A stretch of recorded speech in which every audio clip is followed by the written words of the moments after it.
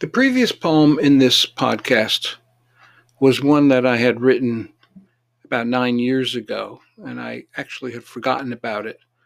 It was called Foucault's Pendulum. And more recently, I wrote another poem that also was inspired by the book by Umberto Eco, his novel Foucault's Pendulum, which is a really high level adventure story. And in some ways, it might remind you of those Dan Brown popular novels like Da Vinci Code, but it's more literary, as one would expect from Umberto Eco.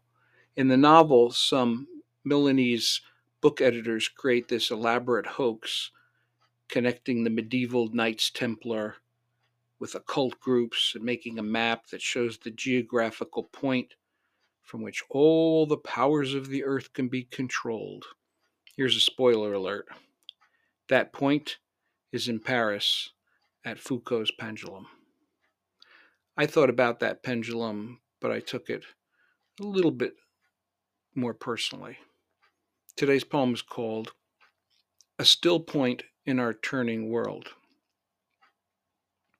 This Parisian iron ball, suspended and wire swinging inside the Pantheon dome, proves that Earth rotates on its axis, steady, but relative to our turning world.